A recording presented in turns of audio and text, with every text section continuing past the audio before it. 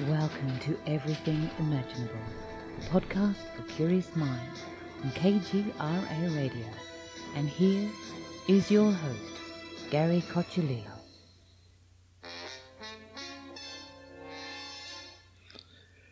Thank you, everyone, for listening to another episode of Everything Imaginable. I am your host, Gary Cocciolillo. And before we get started, I want to thank the contributors to my show, who are Candace Sanderson, author of The Reluctant Messenger, Ms. Ida, author of Hoodoo Cleansing, and Jared Murphy, monthly co-host.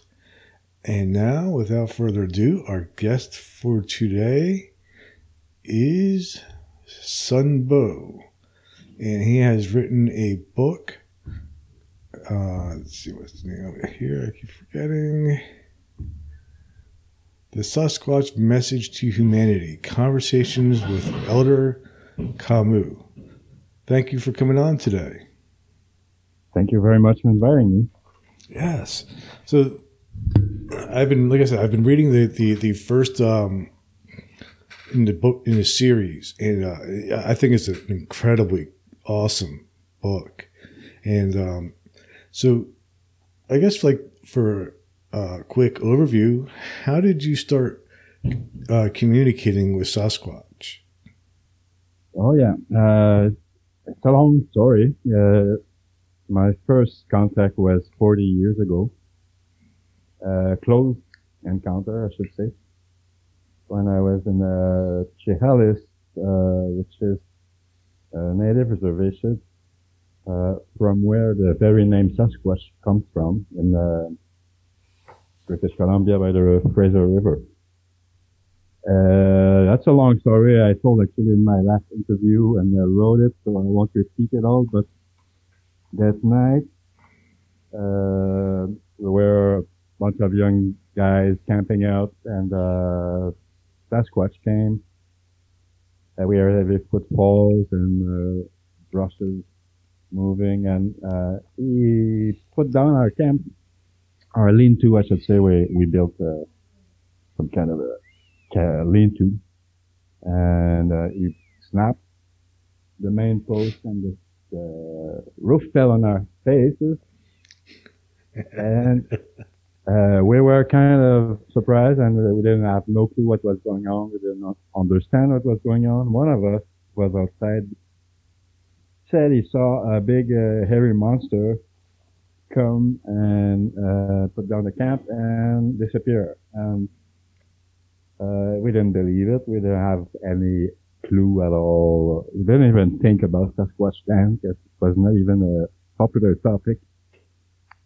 But that was the start of it, and then it went on for years and years, where I had occasional encounters. I had sightings. I heard them running, screaming. When you can be sure nothing else sounds like it. It cannot be nothing else. So over the years, I kept wondering, but I was on a shamanic path, learning about spiritual matters, paranormal and spirits, and with several elders of different tribes. So that was my training to prepare me to be able to get to that next level. And when after 33 years of that training, I went to visit where my grandfather was born, in northern Saskatchewan. And I had found a story about his grandfather, my great-great-grandfather, when he was around 8 with his twin brother. He was found in the deep bush in the Northwest Territories by some tree trappers who adopted them. But they were speaking no human language. So I connected with one of my Cree native cousins, Mm-hmm. who was the family historian, and I questioned her about this story, and she told me, well, we have Sasquatch in the family. Right. So that connected me with like, oh, that's my lineage. I'm technically 1/32nd Sasquatch. And then I started doing research. I was really intrigued about who are those relators, where they come from, and everything. I had no more clue than the average people today. And what happened is that I started finding many stories in native tribes that they've had connection. They have had interaction with them for forever, for hundreds of generations, and they have at time interbred with humans. So some of the tribes, there's still people even who are first generation hybrid that were born from the Sasquatch parents. This is not unique to North America. You find these stories as well in Tibet with the Yeti, or in Australia with the Yowie. How they call them down there, usually. So that was the start pretty much of my quest. That when I started researching and really wanting to connect with them, they started coming to me. And it took a whole year before I could really accept and realize that was real. What was happening to me. I would hear footsteps on my roof on the school bus I was living. Around my place, I saw him once come and look at me through the window for a good minute, and I was my what we call cognitive dissonance. My brain was not ready to accept it or to say, wow. There was always a doubt, like, am I turning crazy or making this up and everything? Until you realize, well, these things do happen, and it's up to us to learn from them or not. We can just all shut it down and nothing happens, and we won't learn anything. But when that happened in my life, I became very wanting to learn, to know, to understand. And after a year of those phenomena, I decided to go alone on a vision quest in the forest, Vancouver Island, because I had already had a very clear sighting there with one of my friends in daylight. So I knew they were there, and I also did research, and I found that Vancouver Island has the largest number of sightings reported.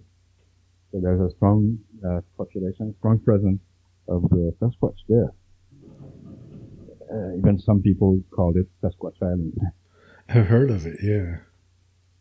So I went there, and because there's a lot of caves that offers a lot of shelter.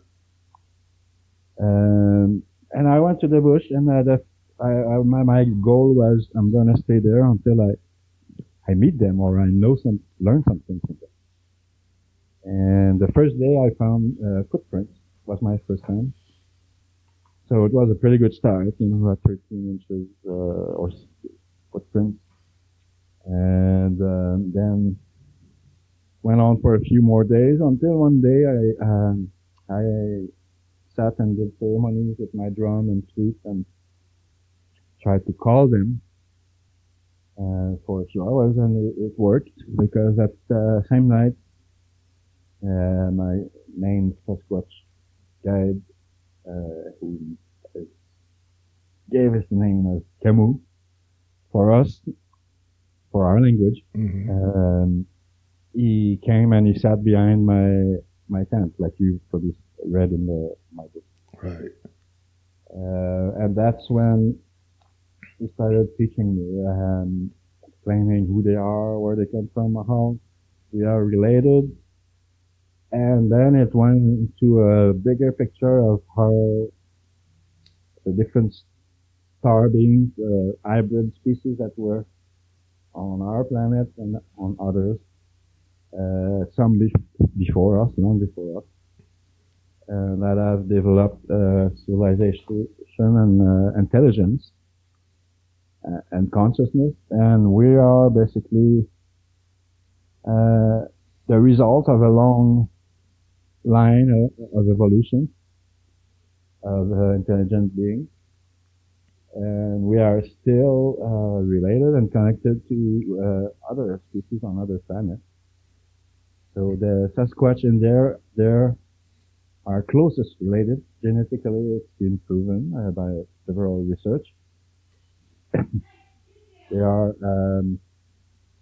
they have 99% the same DNA than we do. So they're very, even the big apes are not this close from us. So that some kind of another human species are very close to us, which explains why there's been interbreeding over the generation. Yeah, it makes sense. One of the things that you mentioned in your book is that, they're like our elder brothers. They were here before us, on this planet. Can you talk a little bit about that and, how, you also mentioned about Atlantis and, humans sort of becoming corrupted. Yeah. Not only humans, there's different species that have chosen a path against natural laws, against the maintaining of balance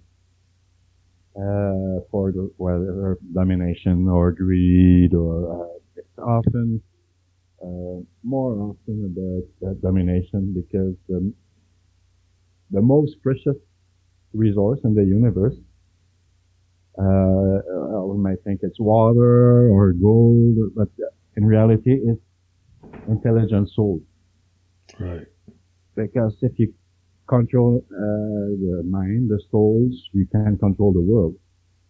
And that's how would say predator groups who go around the universe, a bit like pirates. Their best way to conquer a world is to conquer the people's mind. So this alien invasion is not happening like in Hollywood with big spaceships shooting down at it. It's happening quietly from within, and there's some of their agents that are infiltrated into human affair and controlling the world for their agenda. I'm not the only one. I mean, there's a lot of sources talking about those people. We often refer to the reptilians or the Greys. It's generic terms because it's such a vast spectrum of species and groups and alliances between species. And so what they taught me, the Sasquatch, they say don't judge anyone by the suit or by the species, by their appearance, but by their action.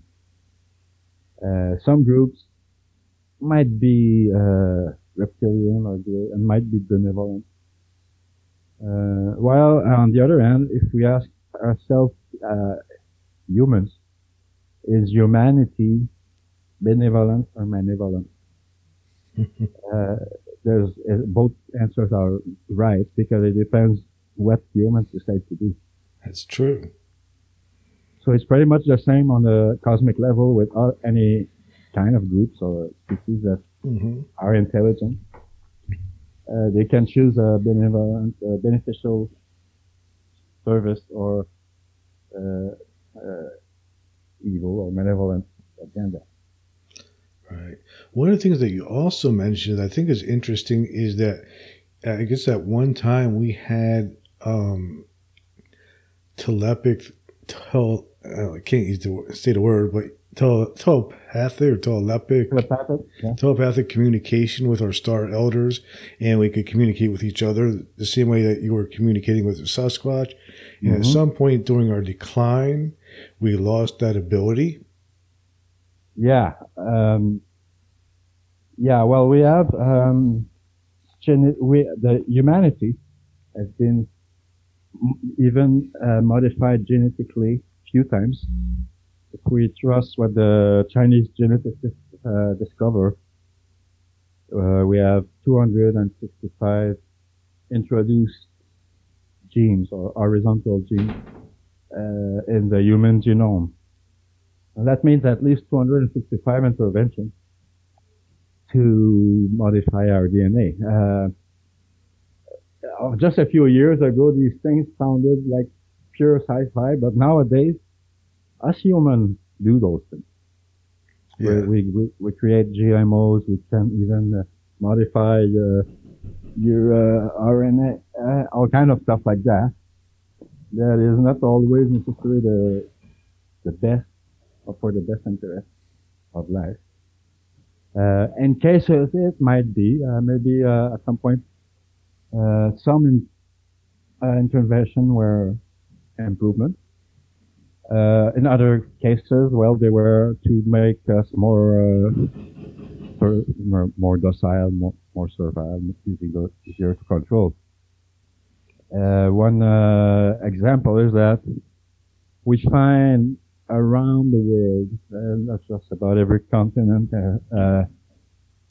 we found some human or humanoids with elongated skulls. We say elongated, but actually some have naturally longer skulls. Right, like the Paracas skulls. Exactly. When I was in Nazca, I got to touch some of those mummies that were non-humans, if you ask me. That's what the shamans believe there. They are all shorter. They have 2.5 times the brain capacity that we do. So those beings were civilizers because they came to bring technology and knowledge and to guide humanity at some point. So some of them are alive. Some are even much more advanced than we are. So they are watchers. They kind of supervise or keep watch of what's going on our planet and others. And they will not necessarily intervene unless it's really necessary, or we're like planets are like testing grounds, and a species, humanity like us is a test to see what we're gonna do with this consciousness, with this knowledge we have. Sometimes it's a failure, sometimes it works, sometimes it's a partly working and part failure. So there are splits happening. I believe right now humanity is a bit at this crossroad where with all the new technologies involved to bring a transhumanist agenda, there is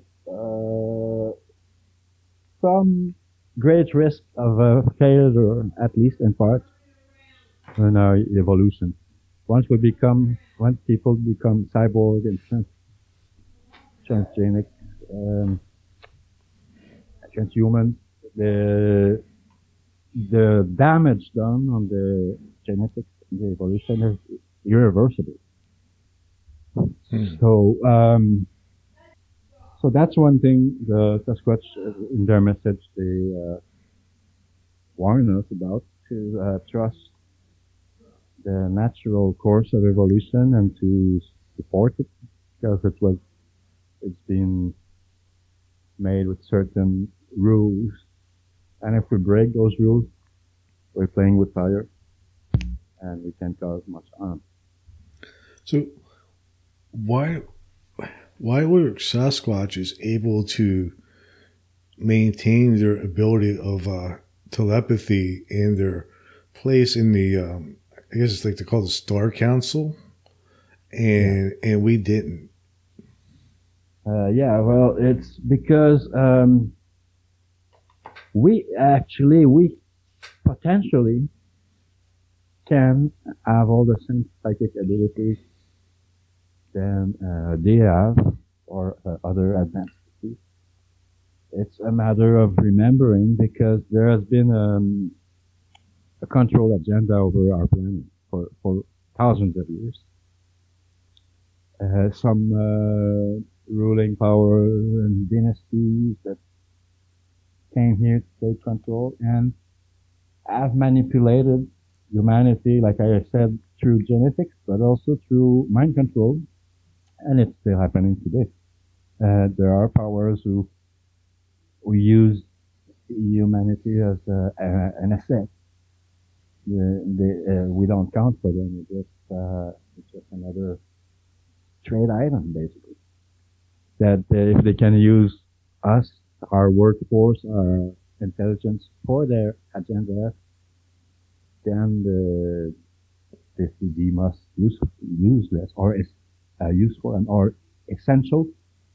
But if we don't, or if we resist their agenda, they be most useless. And we want to call the earth.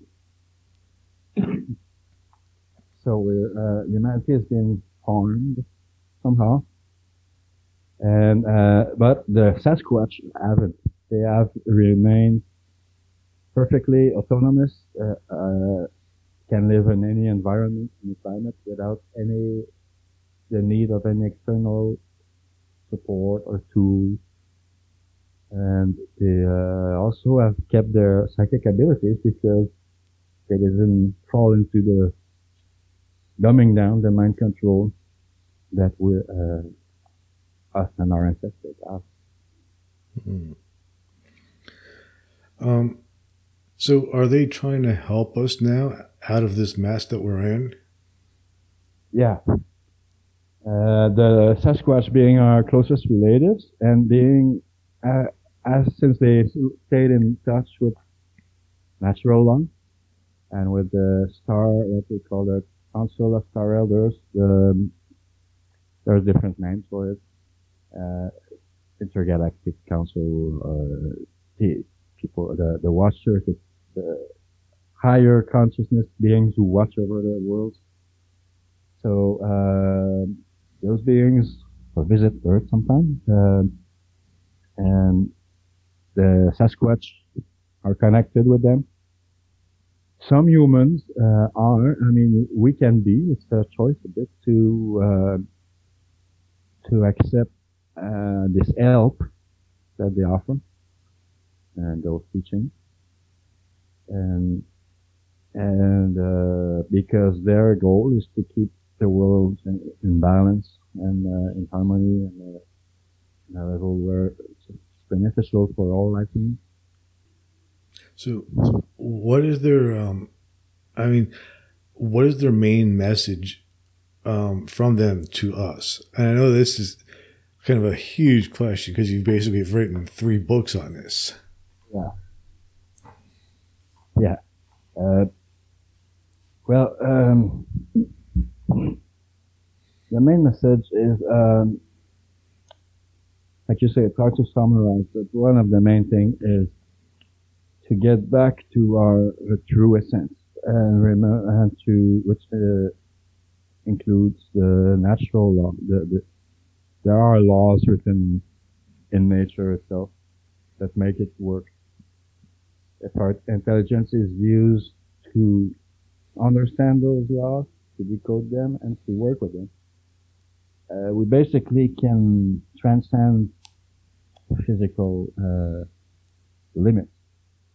But it has to be done with consciousness, with wisdom, not for selfish interest, because it's being done actually by some scientific circles, trying to twist the fabric of space-time, and trying to twist the time travel, or to interfere with the natural course, basically. But this has consequences, and there's no unbalance that doesn't create ripples.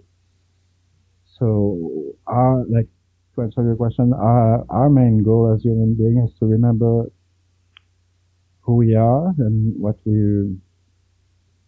our purpose of being here.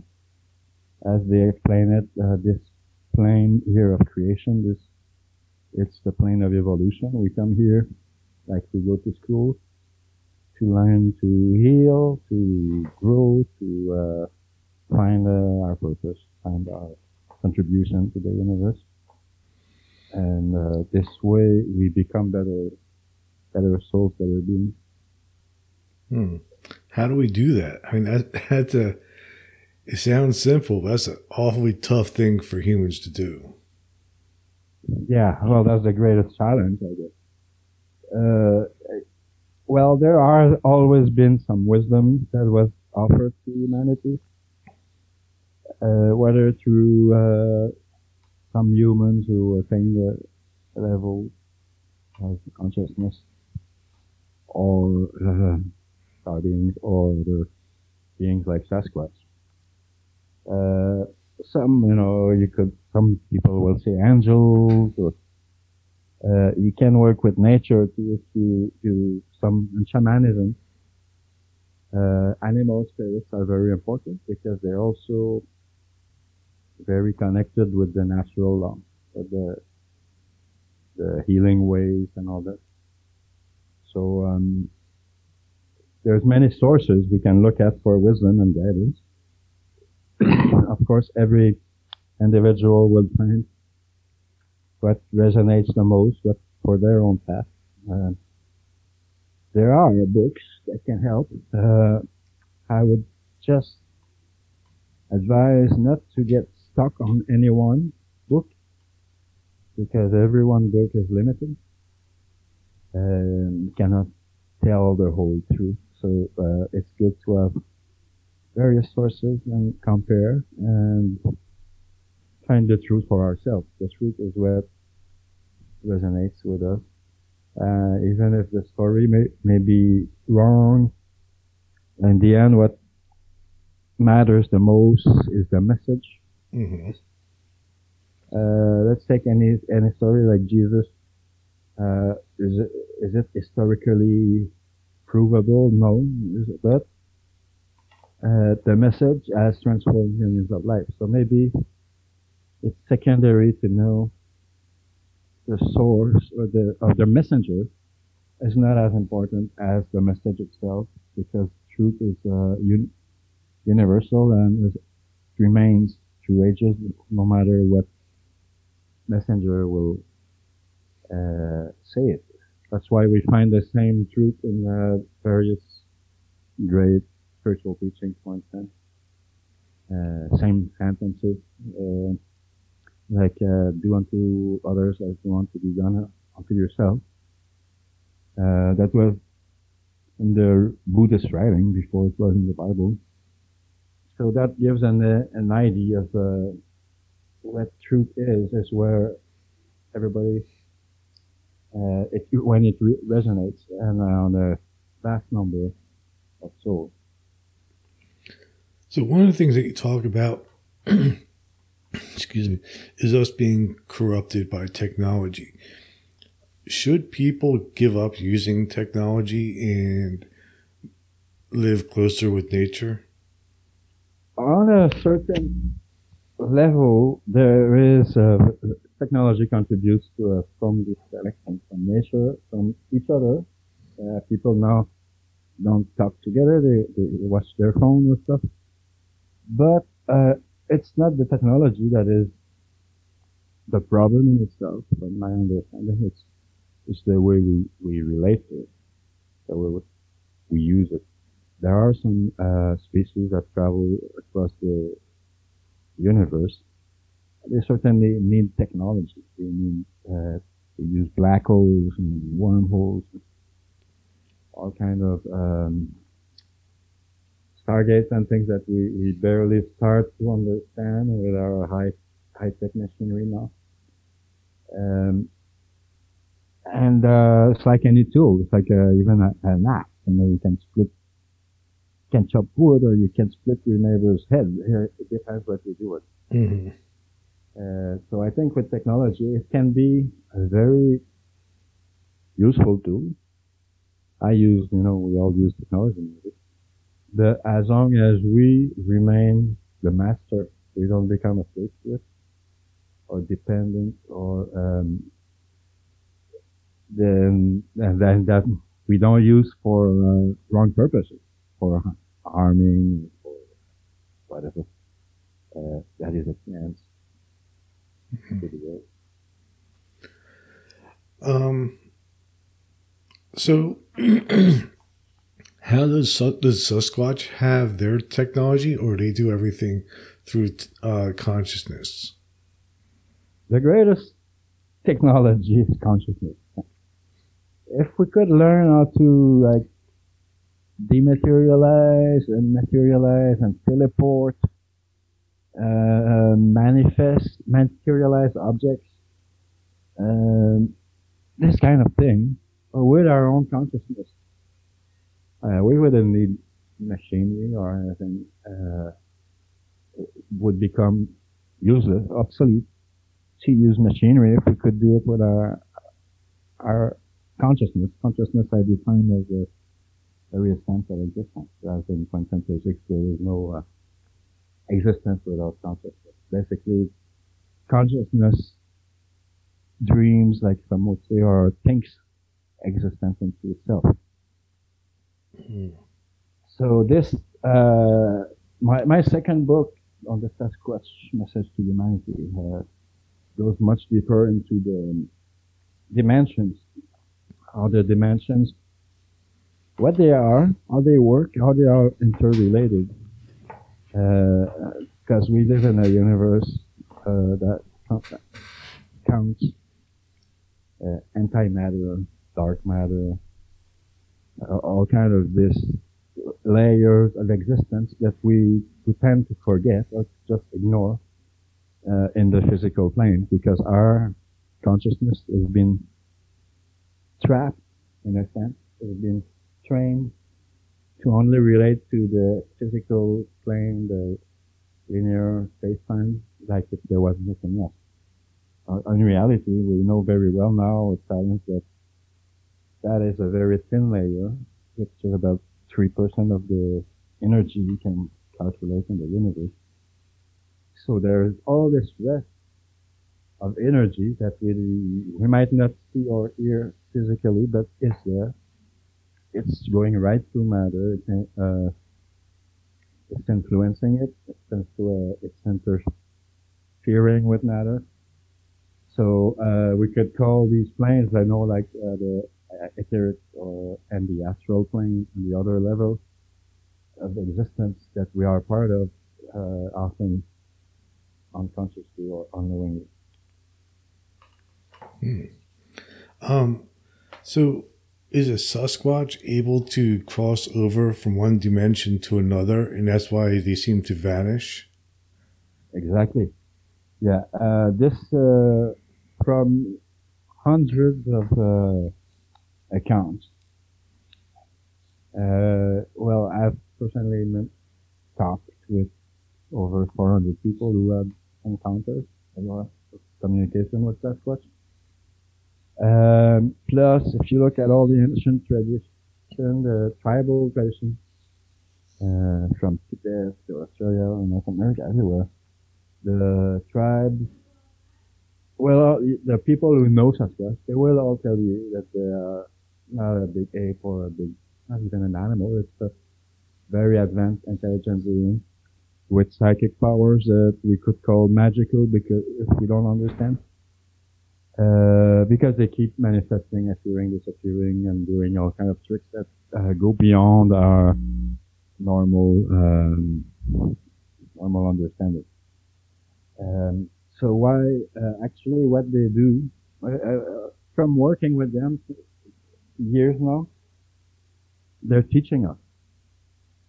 Each time they manifest something or themselves in any way, there's always like a teaching coming with it to help us understand the dimensions how they interact. There's too many stories. It's very long to describe all the different possibilities of that. But commonly it's appearing and disappearing. Mm-hmm. Many people have witnessed that. So when you see that, you right away you understand. You say, okay, well, that's not a regular normal ape with or an animal like with toes. That's something more to it. And bit by bit, they will give us, if we work with them, it's always we have the choice. Nothing is imposed on us, and they won't slap us in the face for us to learn. It's like we have to do also our own effort, and which is first of all wanting to learn, being open, and then there's a certain part of going beyond our fear because it can be quite impressive, at the very least, when Sasquatch appears to you, or something appears or disappears, or this kind of phenomenon, paranormal phenomenon, will definitely be quite impressive and can be frightening if you don't know what you're dealing with. So many people will just stop there and they don't want to see anymore, and that's it. So it takes some goodwill, it takes some effort, and overcome the fear, and one thing to be willing to what's the intention? Mm-hmm. What's the intention of wanting this knowledge?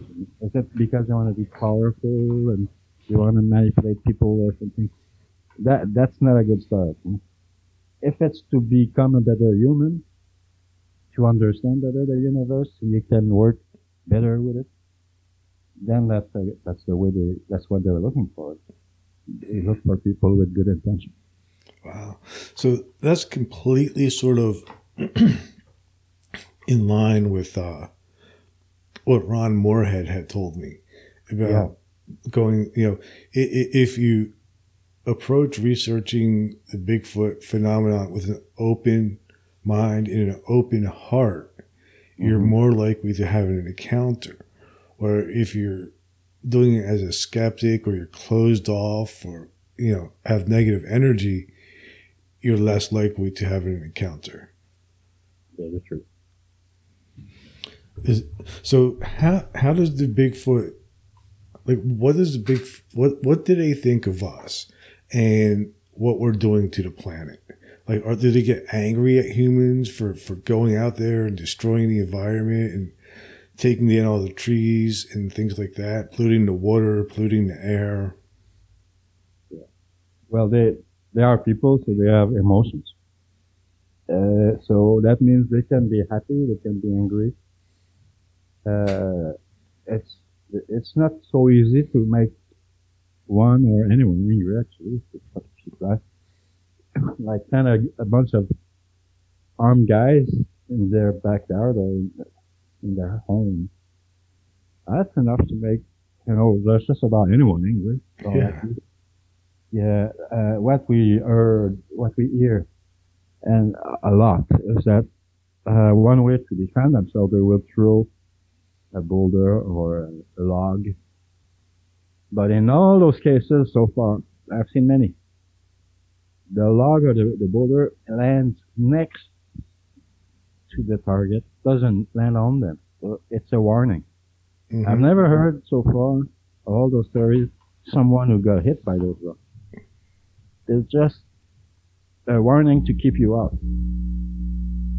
Of course, if you don't take the warning, and there might be documented cases where the Sasquatch has killed people. Well, that would happen in any tribe, in any human group that you would go and attack. But on the other hand, I suggest my encyclopedia on Encyclopedia of All Things Sasquatch, which was published after the Sasquatch Message to Humanity series. Mm-hmm. It's 360 some pages. I did very exhaustive, intensive research in hundreds of sources to find out everything that's been said and written about Sasquatch, and with their guidance to sort out, what's made up, what's a myth, because sometimes we can find out, we can know. There's a lot of the cases of attacks, if you really, so-called, if you really study them, nobody got hurt. It was more often like an argument than an attack, or even some people just freaked out for nothing. Mm-hmm. And they call it an attack because they saw Sasquatch walk by. So, the great majority, for instance, the famous, Phonobia, or what's the name? Folk monster? Boggy Creek monster? Oh, yeah, yeah. Mm-hmm. Well, they made movies, they got a festival, they got, that's a big selling story. Thing is, if you look at if you research deeper, in 100 years, out of over 250 peaceful sightings reported, so there's always more that are not reported. 250 reported peaceful sightings. One time that Sasquatch tried to stick his hands in the house and was shot, and he got mad and he kind of kicked the guy before leaving. And that's the source of a big horror show and movies and money-making festival. Where is the truth in there? It's like, yeah, one time maybe when Sasquatch gets mad because he got shot at, but what about the 262 other times when they were peaceful? Mm-hmm. So that's what deeper research shows, is that there is a lot of fear speculated about Sasquatch. There's a lot of sensationalism because it's what sells. A lot of people who are into the Bigfoot world, they're in for the money, they're in for fame, and that's the attitude they don't like, so they don't get to meet Sasquatch. Right. On the other hand, I can tell you that the most I've met, like I said, hundreds of people who have contact so far, and the people who are the most authentic and they have the deepest connections with Sasquatch, they don't want to go public with it. Most often it's a private matter. They will show a trusted friend, or if they do, they will use a pseudonym. And there is definitely the real people, real experiencers are not show up. They are usually very humble, simple people who just learn, and they're happy to share when they can, but they're not there to get followers or to, because there's no place for truth in mainstream. Yeah. So, are there any other people like you who are able to have, telepathic communications with Sasquatch? Yeah, definitely. Well, the book 3, the third book of the Sasquatch Message to Humanity, is a collaboration of 10 co-authors who channels Sasquatch at my suggestion. Because people wanted more book, but it's a lot of work to write a book, right? Yes, it is. I said, well, let's do it together, and the proceeds go for the annual conference. So there's people from Australia, Navajo man, and from Hawaii, people from different background, different places who have contacted Sasquatch and shared what they received. Of course, there's different levels of what we experience and what we live. It's good there's different levels because there's for everybody. There's even children can learn about those things. So that's one thing, but I keep meeting people. It's quite amazing that sometimes there's areas like the Northwest is pretty much more in touch than the rest of the continent with Sasquatch. But there's many times I go to whatever a store or whoever I talk to someone I meet, and Sasquatch comes on the topic, and oh, they had an experience, but they never talked about it. Even the natives. I went to the natives and I asked, "Oh, you have Sasquatch stories here?" They said, "Well, yeah, but we don't talk about it, you know."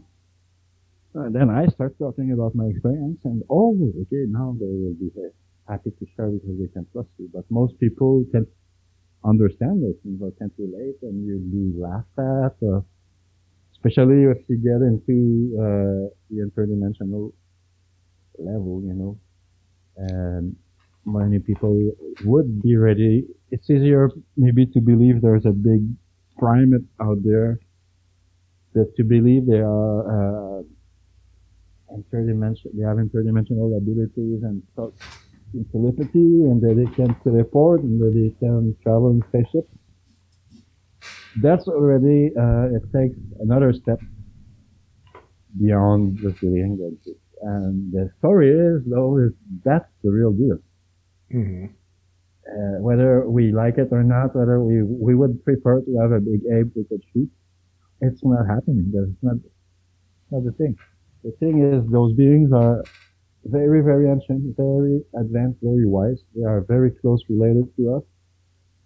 And the more you search, you go around the world in ancient sites, the more that's what you come to find with people who have first-hand experience. So, is that why, like, also, like, when there's Sasquatch sightings, I hear a lot of times there's also, like, glowing orb sightings as well. Are they connected? Yeah.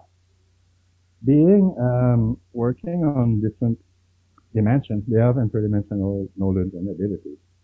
So, orbs, from the way I understand and explain it, because I've seen many orbs.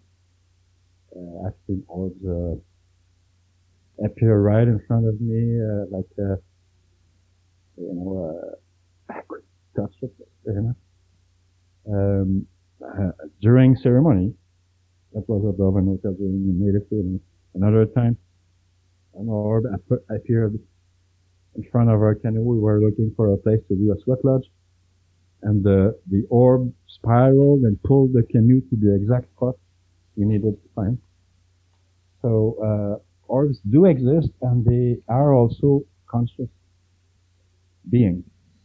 What I understand, there's photos of me with orbs, is that it's the simplest form or shape in the universe is a sphere, and the matter, we could say the fifth element that bridges physical matter with non-physical, is the plasma. It's basically undefined particles that appear in and out of existence at a very fast speed. That's what plasma is. So basically it's crude or very raw matter that is not defined or materialized into shape or to diversified elements. So the orbs is like a plasma body that the entities can take. It could be the Sasquatch, it could be ancestors or spirits. It's quite common also in those cases, where they manifest by condensing their mass into a ball of plasma that can be or can be not visible depending on circumstances, light, people's perception. I've seen cases where some of us could see orbs and others could not at the same time. So it's a bit the same with every kind of third-dimensional phenomenon, where some people will might hear or see things very clearly, while the next people to them don't. It's almost like it's a very individual, personalized message that is sent to each person. How about people who try to communicate with Sasquatch through wood knocks and howls? Is that an effective method, or should they be trying to just use telepathy? I think it's very amateur. Yes. First of all, do you know the code? Huh? How many knocks? What does that mean? Or you're just guessing and you're sending Morse code, but you don't understand Morse code. Mm-hmm. Well, I believe it's it's kind of funny when I see those guys. I'm not trying to put them down or anything, because we want to experiment. We want to, but I've never heard so far. I mean, maybe you might have a knock back or something. Mm-hmm. Usually when they knock on trees, it's to let you know that you're in their territory. They let you know, hey, I'm here. So if you start knocking back, you have to know what you're doing. It's the same with tree structures. You know, they leave structures like teepee shapes and things like that. People try to interpret those things. There's not in my understanding, there's not a code or an alphabet to read those things. You have to use your intuition. And the way I read those things usually is like I connect with the soul of the one who made it in telepathy. And they can give you exactly the feeling at least, or the reason for this thing. And that's always up to them. You know, they don't have to tell us everything that we have. Mm-hmm. They tell us what we allowed and what is useful for us. What is the purpose of some of those structures that they make? I call those communication devices. Mm-hmm. It's a form of artwork. If you've seen it, when you start, you know, if you walk by, a lot of people don't even notice. They see a pile of sand, don't even think about it, or they might say, "Oh, that's strange." But if you stop and start reading it, it's encoded, full of intelligent messages. There's weaving in it. There's knots. There's the more you look into it, the more you realize it's been made with care and it's with a purpose. It's not a random parallel branch thrown there. When you start to understand, you start to feel their intelligence when you start to read their codes, and that's usually one way to communicate in telepathy. It opens this door, kind of. It's like sending a message saying, call me, or something like that.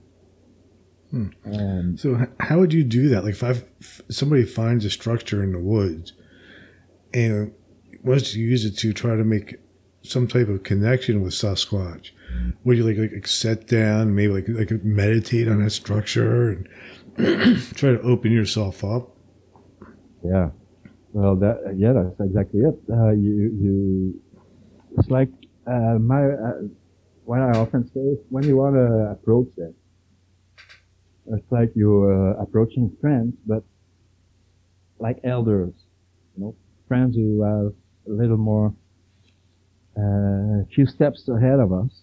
So we should come with respect, without expectations. They don't have to serve our agenda at all. Every sign they give is a gift. And the more we appreciate and value those signs, the more they will come.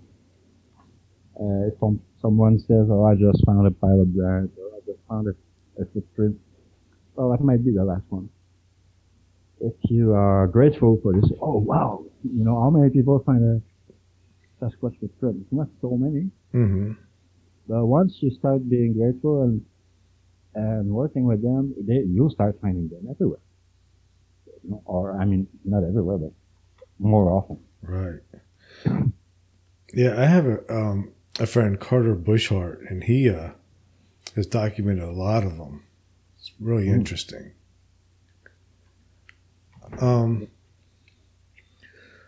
So, why does Sasquatch only choose to communicate with certain human beings and not others? I mean, obviously their intention is to try to help us and teach us. Like in one perspective, I would think, okay, well then he would want to be as well known and contact as many people as possible. But it seems like they only make contact with people who are open, ready, and willing to receive the message, rather than putting it out there for everybody. Well, it has to do with what's our intention and what you're up to, basically. Like yesterday, I had a visit here from a Mohawk elder, native medicine man. We did ceremonies with my place. He has contact with Sasquatch as well. Just to say, you had the same question come up. And what they look at is really your heart, your intention. If you come there, to use them, to stalk them, to hunt them, or you come them just to become rich and famous and out of pride, and they don't. I mean, if I was them, I wouldn't care. Why would they care about if you come with a wrong attitude? And sadly, that's probably the majority or a lot, very common thing nowadays. If you look at all those Bigfoot shows on TV or everything, it's total BS. It's just about trying to put up a show, not about trying to bring out the truth. Mm-hmm.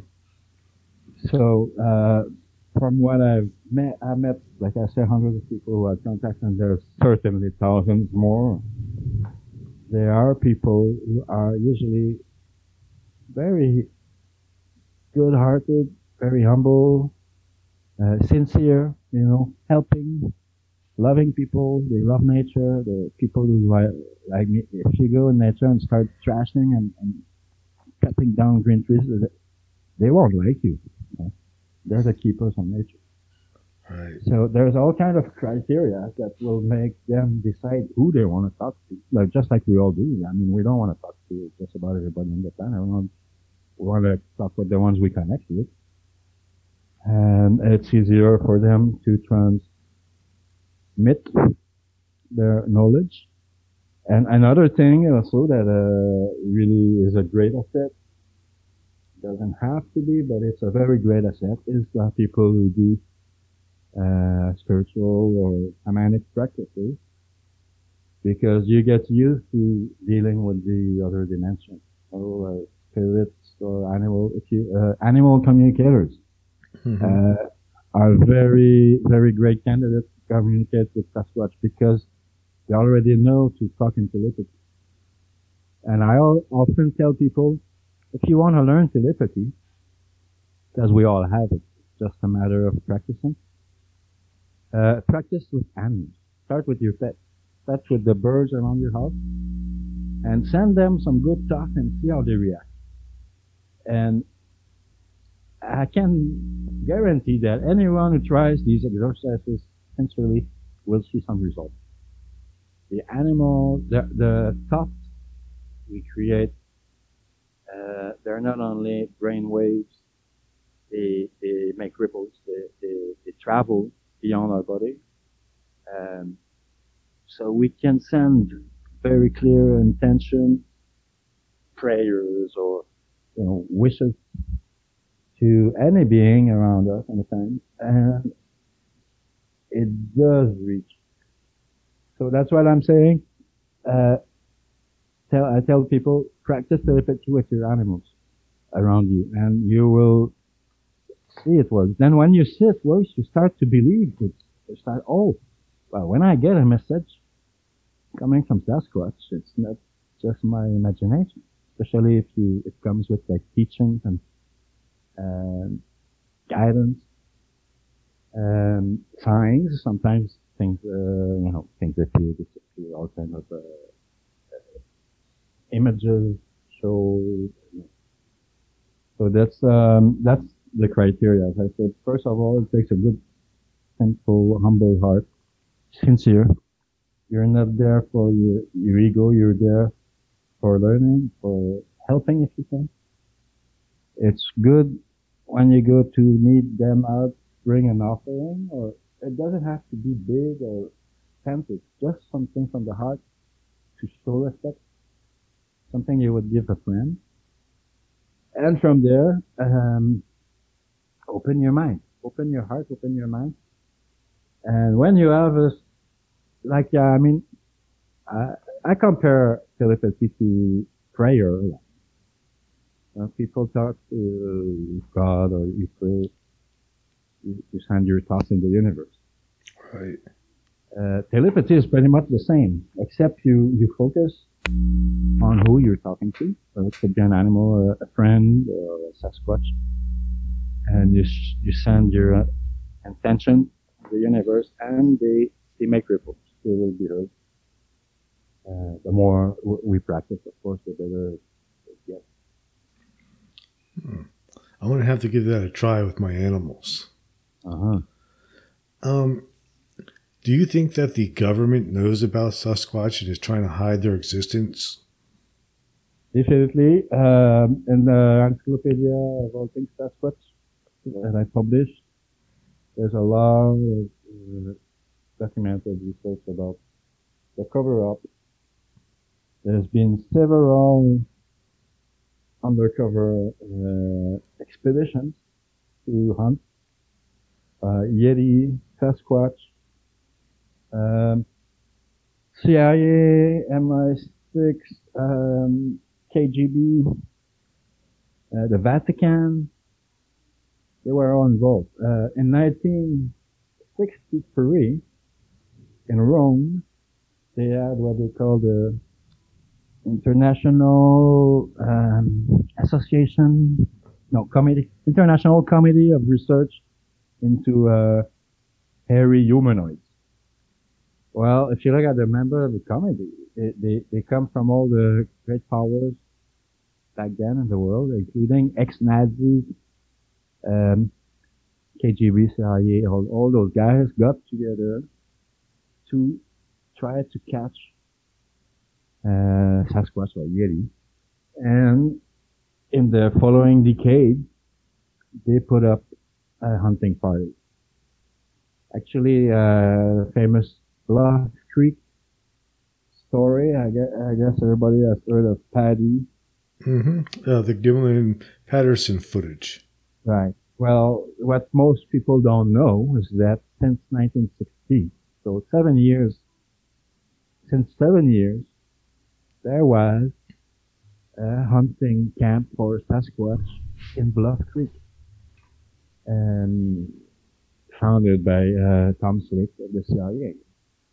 The same guys came here in BC in Canada and did another between 1960 and 1963. There was one Sasquatch hunting camp there, and the place is still called actually Sasquatch Lake. It's a provincial park. There's a 1959 Yeti memo when the embassy of the United States in Nepal tried to put some recommendations on the hunting parties, because there were hunting parties since a few years already, including Peter Byrne, Tom Slick, and those guys in Tibet or Nepal. So they admitted official documents. The United States government in 1959 admitted not only there are Yetis, but there are guys hunting them, and they declare that if they found anything, any picture, any DNA, any corpse, they needed to keep it silent. not report to the media and bring all the information to the government.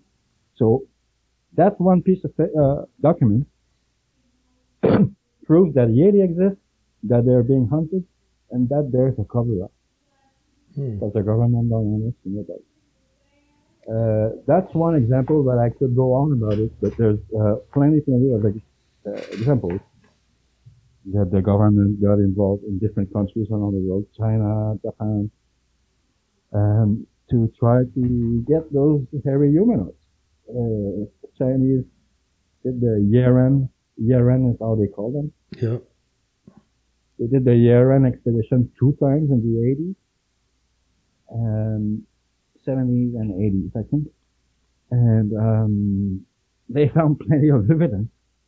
They found hair, they found nests, they call footprints, witness accounts, and everything. They got a big pile of evidence to conclude, finally, that there's enough evidence to conclude that there is a possibility that those beings exist.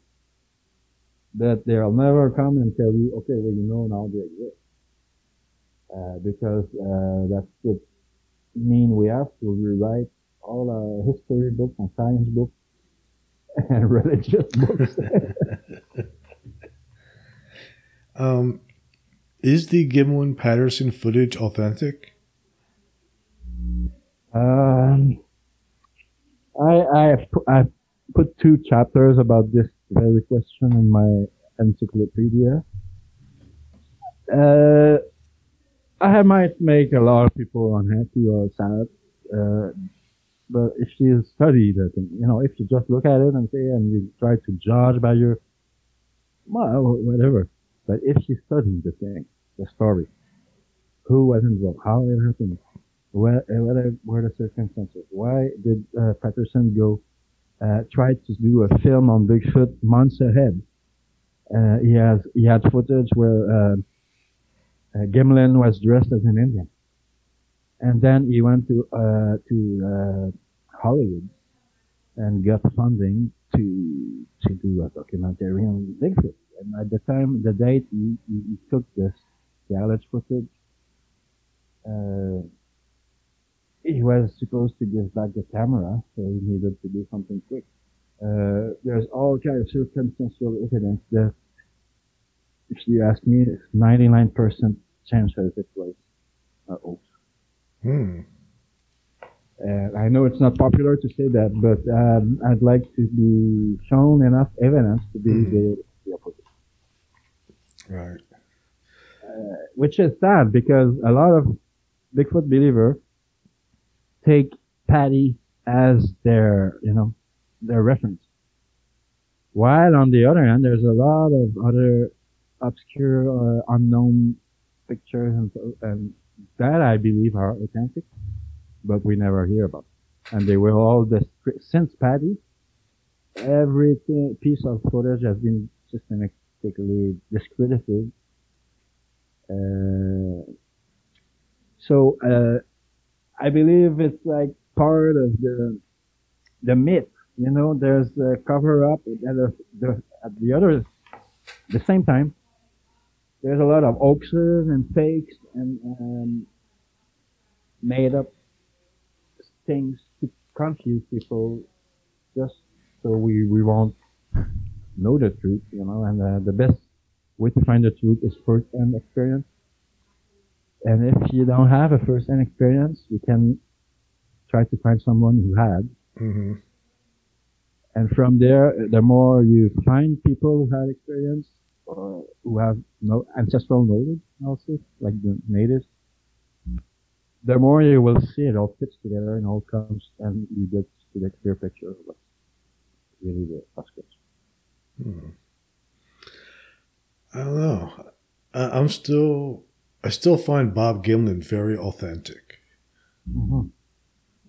There's, like I say, there's a lot of stories. I'm not trying to, I have an opinion myself from my research. I think that Bob Gimlin is a great man. I've never met him, but he admitted in one of his last interviews that There was actually 3 Bigfoot they were chasing that day. Yeah. And their story is probably heard Davis, for instance, that there was massacre down there, and some images are kind of strange, and there was definitely a hunting party there, including John Green and René Dahinden, who became some of the top so-called experts. Mm-hmm. I have that's another thing I explained in my encyclopedia, is because there's some kind of a mainstream Bigfoot movement, and I'm sorry to say about those guys, they're off. They don't know what's going on. Most of them have never had any encounter at all. Most of them discredit anything paranormal or psychic. I have personal experience with that because I tried to report my encounters at the beginning. No researcher want to hear another thing. John Green, for instance, collected about 6,000 accounts of encounters, out of which everything with a mention to paranormal or to psychic or even intelligence were discredited, and there's about a few dozens of he kept, and out of those few dozens, there's 5 or 6 cases he kept quoting all the time. Mm-hmm. So that's not a very scientific approach. If you discredit what don't fit your theory, the gate theory, because if you read John Green, he's got chapters full of apology to why we should kill them, to explaining that they're not people. We need some specimens on our tables and stuff. Well, you realize why you never met one. Plus, if they're interdimensional, it's going to be pretty tough to kill one anyway. Yeah. But there are people out there, like Ron Moorhead, who is, putting this theory out, and I think even Bob Gimlin kind of is with him because he wrote the foreword to his book. Yeah. So people are opening up to it. Mm-hmm, definitely. Ron Moorhead is definitely he's got first-hand experience to start with. That's what started him. And I met him at our conference, and he come to the understanding that those beings are quantum psychic, anyway, paranormal. That's not just an animal. Yeah. Yeah, because for him, it sounds like it was a very spiritual experience. Exactly. That's what it does when you meet them.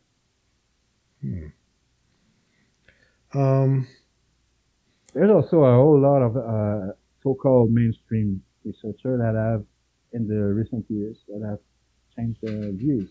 Yeah.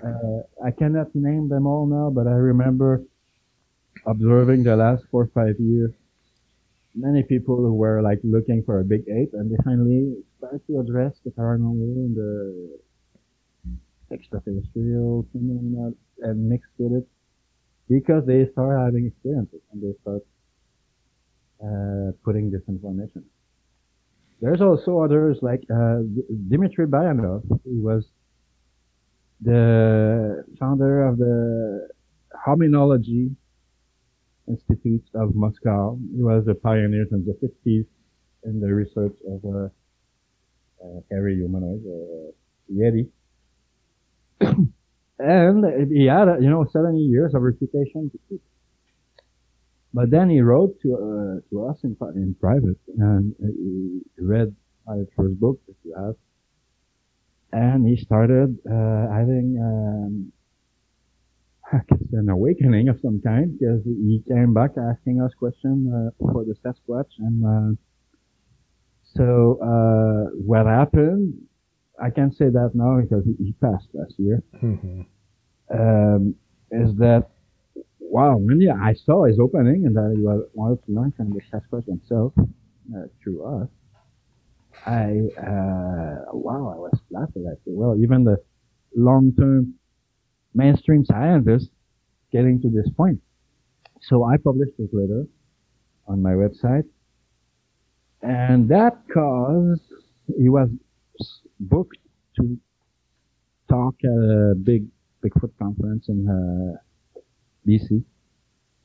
And when those guys saw his letter on my website, they canceled his talk because they wrote, "Oh, you just lost 70 years of your reputation." Why? This guy has done 70 years of research in the field, and because he started to understand the Sasquatch is psychic, he's flushed from the Bigfoot world. So that is obvious example of the cover-up of the ill will, unscientific approach that those Bigfoot monster theater show guys want to make money with.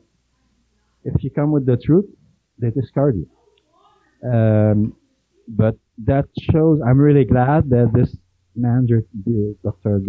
Dmitry Bayanov, finally got to understand after 7 years, that who they are. So, with the multidimensional, if Bigfoot's multidimensional, he's multidimensional. The orbs are multidimensional. Mm-hmm. Are there any other multidimensional beings on this planet that we're not aware of? First off, we are multidimensional. Yeah. Their whole existence is layers of existence. But our consciousness has been programmed and trapped into materialism, into believing, oh, there's only this life, there's only this, what I can touch, which is very easily debunkable nowadays with scientific knowledge. We know there's 96% of the energy we don't see, we don't touch. Right. So, multidimensional is an innate, natural aspect of existence, but the consciousness of it provides what I call interdimensional understanding and abilities. If you know that, oh, this is the thin line here between physical and astral, let's say, or oh, when I dream, I can be conscious of what is happening in my dream, and I can interact consciously. All kind of steps like that make us understand the other dimension. So we develop those interdimensional abilities to the point where some, we could say, magicians or shamans or masters, it's been documented, they can do like the Sasquatch do. They can appear and disappear, and they can even duplicate themselves, teleport. They can have things materialize, talking telepathy, all these abilities basically that are natural. We just have to reconnect and remember how they work. Yeah, definitely. There's also even yogis all throughout history were known to demonstrate those type of abilities too. Yeah. I completely agree. I had another question. I forgot what the heck it was. Jeez. I don't know what I was thinking, but I lost my train of thought there. So, do you still have communications with Bigfoot? Oh, yeah. It can be. In theory, it can be a daily thing, because we're all connected. And once our consciousness is connected, we can always communicate. In practice, of course, I don't talk to Bigfoot 24 hours a day, or I don't always refer to them or it goes with the flow. If there's a time when I'm like right now, I'm talking about them, so they're probably listening. But if in daily life, if I'm just doing my things, there's not necessarily any paranormal phenomena that's going to happen. What I can say about this is that there were times when I was channeling my books, for instance, the paranormal phenomena were normal. They were like happening non-stop around me to remind me what work I was doing and give me trust and confidence that I was doing the right thing, that it was authentic, that it was real. So they gave me signs like on a daily basis back then. Right now, like I say, I'm writing another book, actually my sixth book in 6 years, which should be published hopefully before the end of the month. And it's about a new series about shamanism. It's called Contemporary Shamanic Journey, which tell all of my 40 years of learning on the shamanic path in over 20 countries. So the Sasquatch appears here and there in the story, and much more in later years, in the last decade. But there are other stories that are as, educative and as important in my life that are not necessarily related to Sasquatch. Right. But they're spiritual. It's all spiritual, though. Yeah, exactly. Yeah. Like I said, on the other hand, it took those experiences for me to be able to connect closer to the Sasquatch. And with star beings, because it's the same family. So it was a training, basically. And so at this time, I can say it's like a prayer against telepathy, like I said.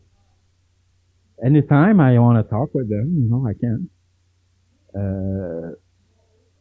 Then there's times where I don't necessarily need to report everything that happens, or to them or to my human fellows. There are things that are private in your life, and not every time they give me a gift or they give me a teaching that I need to report it. On the other hand, there are times where I don't need signs. Once, like I was,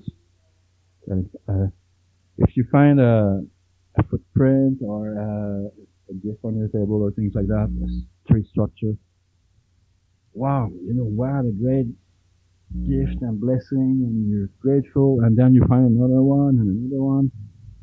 After a while, it's like you don't really need to find any more, because they're there, and they listen to you and they talk to you, and so these outside support become less and less important in your communication. Right. So I'm more at this point where they will manifest if they have to, if they have something to say. But regardless if they do or not, our connection is always there, and we can always connect. I can always ask on their support or help in certain circumstances, just like I do with all my spirit guides, actually, whether they are human ancestors or animals or star beings. So it's pretty much the same connection that I've developed with them. That's really cool. So, how beneficial do you think it would be if more people practiced different types of mysticism, like shamanism or whatever type of spiritual path, to try to connect with outside sources of wisdom? If human beings did that more, would there be more hope for this planet?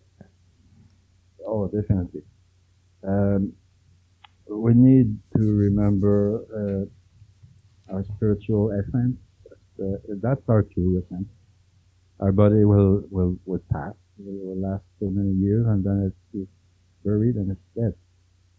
Our soul and spirit go on, continue to evolve, and we will return and until we grow, until we learn, and until we heal. That's the main goal of all this journey. Some, like in India, they would say Sanatana Dharma, which means the virtuous way of sanctification. Mm-hmm. Other spiritual schools would call it the catharsis, or the spiritual transformation from a chrysalis to a butterfly. All these images are the same to show us that we are here to become better humans, better souls. And when we meet, I had the blessing to meet some very great elders in my life that have really transformed my path. When we meet such people who dedicate themselves, to being an example and sharing spiritual teaching, we realize, we can feel and see the power of it. There's a few of those masters I met, a handful I can say, where I could see a white light coming out of them, like without, straight and just bright. So that is a universal truth. Doesn't matter what religion, what path you follow. Wisdom is wisdom, and when you see it, you recognize. So those elders, I'm really grateful for. Basically, leading, showing the path, because they walked it before us, but we have to walk it ourselves. There might be some miraculous intervention that's going to make you skip a few, but we don't become a wise elder overnight. It takes a whole life of practice and work.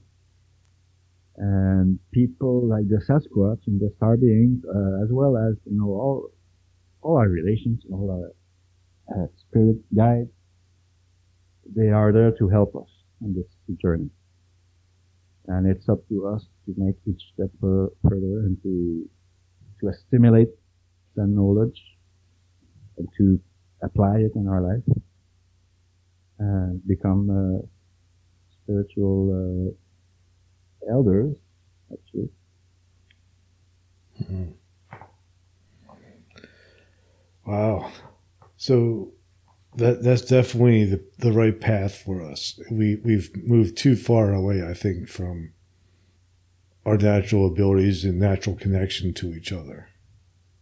Yeah, and we see the result because the environmental chaos, the disasters, the biodiversity is depleting, the wars, the injustice, all these things that are not necessary. Maybe they're necessary for our learning at a certain level, but we're not meant to perpetuate those things. We're meant to solve them. That would be the best outcome, actually, if we can join our consciousness together and find solutions for the world's problems, starting with all the violence and environmental destruction, because we simply won't make it if we don't solve it. Right. I believe one of the things that you mentioned too early in your book is when we still had telepathy, we felt the results of our actions. Because if we hurt somebody, we felt we heard their thoughts and knew it, and now we don't. Yeah, the empathy. Mm-hmm. Yeah, which is a natural ability. We're born with it. I think today's society, materialism, individualism, and competition, all those things cut us from our empathy. Even the way animals are treated, like slaughterhouses and all that, like mass slaughter, things like that. They say, for instance, if the slaughterhouses had glass walls, we probably wouldn't eat what comes out of it. Because that's an example, of how our empathy has been cut to not feel the consequences of our actions. Just like whenever, whatever country bombs another one across the planet, there's going to be people cheering. But what's to celebrate about mass killing? For ideology, purely political or religious ideologies that are man-made concepts. It's not the universal truth. Absolutely. So, yeah. Yeah. So, yeah. Yeah, that's an important message. That's one of the reasons why I love your book so much, is because you really drive that home. Mm. And I just think that's so important. Before we wrap this up, where can my listeners find you and find your books? Okay. I got a website, which is scenicsasquatch.com. Scenic, SCENIC, stands for Sasquatch Close Encounter Network for Interspecies Communication. We promote peaceful relations between species. There's on that website, if you go on the homepage, you got all the links to my books. Like I said, a sixth book coming out this month. There's probably 700 articles by now, and links to videos, to other books, to other authors, other websites that have information, interesting. And oops, I got a blank. So from my website you can find my books. You can find also there. Yeah, that's what I was going to say. There's over 150 people so far who have shared their written account on my website. So that gives a good clue, of people who, if you want to hear what other people have experienced with Sasquatch, you see that there's quite a few of us. It's not just one man or two guys, sorry, Mm-hmm. And apart from that, I think if you go on my website, you probably find all the links to my books, to my channels, and on the main page you will find that. All right. Well, I will post a link to your website in a note to this episode. So after listening, my listeners can go there and check it out and buy some of your books and watch some of your videos and learn more. All right. Thank you. And also, when your new book comes out, feel free to contact me because I'd love to have you back on again. Yeah, all right. Thank you. We also have Facebook groups and pages that are listed on my website. So if you want to join communities, you're welcome. Great. Well, thank you very much for being on today.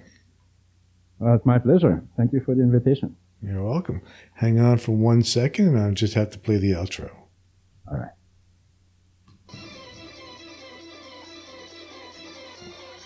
Thank you for listening to Everything Imaginable on KGRA Radio.